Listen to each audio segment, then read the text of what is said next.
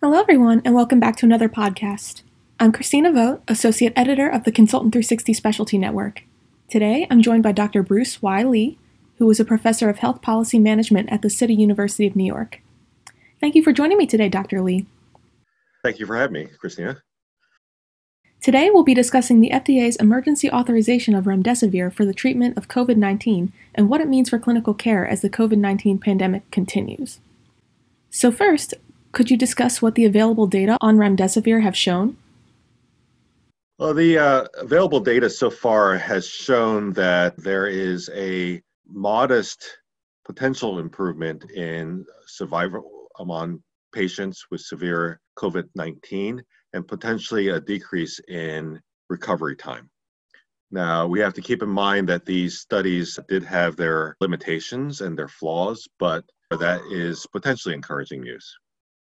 So there's early data on trials which have shown that the time to recovery on remdesivir is 11 days compared to 15 days for placebo, which is a 31% decrease. And the mortality rate for the remdesivir group was 8% compared to 11.6% for the placebo group.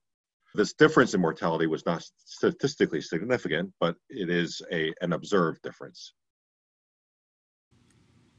How will the authorization of remdesivir affect care for hospitalized patients with COVID-19?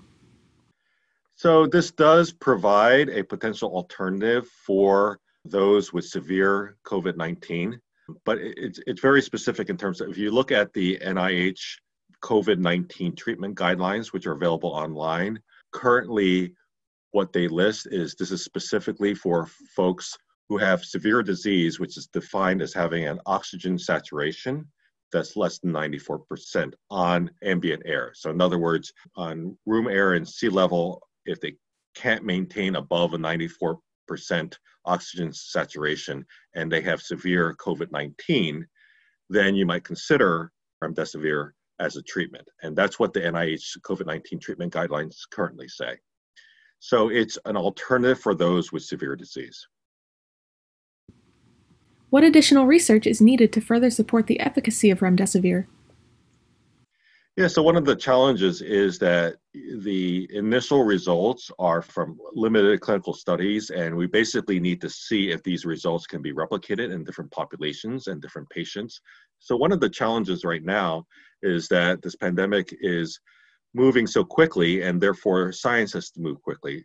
Typically, what you would do is you would do not just one clinical study, but you would progress through different phases of clinical development to add this COVID-19 as an additional indication for using remdesivir. But since we don't have the luxury of time, we have to go on this initial preliminary data. So studies should continue to see if these results can actually be replicated in different people in different populations.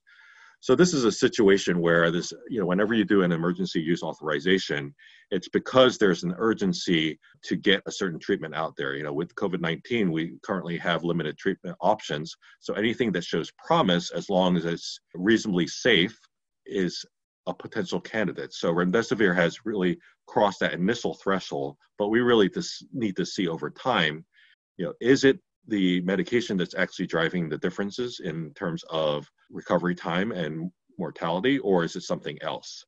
So more studies are needed. How will the data on remdesivir inform future research endeavors for COVID-19 treatments?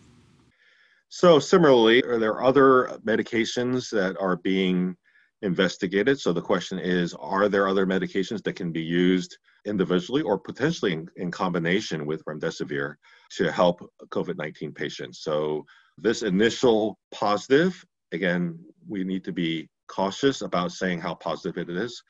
These initial positive results suggest that this medication can be helpful, but there is the possibility of having combinations of medications along with remdesivir that may potentially drive even better results. We'll have to see. Of course, we have to make sure that medications don't have any potentially negative interactions with each other.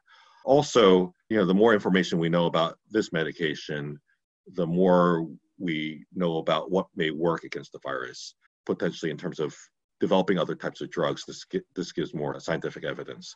In essence, you want to look at what may be effective. An antiviral that prevents replication of the virus, and if given at a certain time early enough in the course of the infection to further replication of the virus, may be helpful. That gives us more information about how to stop this virus.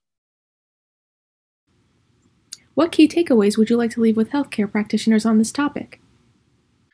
So several things. So one is we have to keep in mind that this is emergency authorization. It is based on a limited amount of clinical data. So science needs to continue. So currently, number one, there's potential indication for patients with COVID-19, with severe COVID-19, who have oxygen saturations of 94% or below on room air. That is the specific indication right now.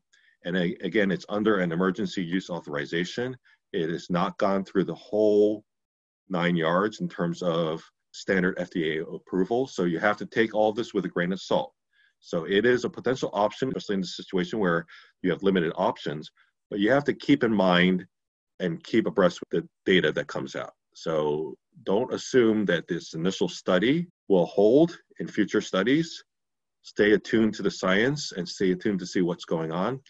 Also, I would encourage all clinicians to continuously check the NIH COVID-19 treatment guidelines. So this is a live document. That's a website that the National Institutes of Health is hosting. And there is a COVID-19 treatment guidelines panel that continues to review the available evidence, and they'll update these guidelines as we move forward. So you want to check back frequently. So don't always assume that information that holds 1 week will hold in the next week or the following weeks. Check the website. Thanks again for joining me today, Dr. Lee. Thank you for having me, Christina. For more podcasts like this, visit consultant360.com.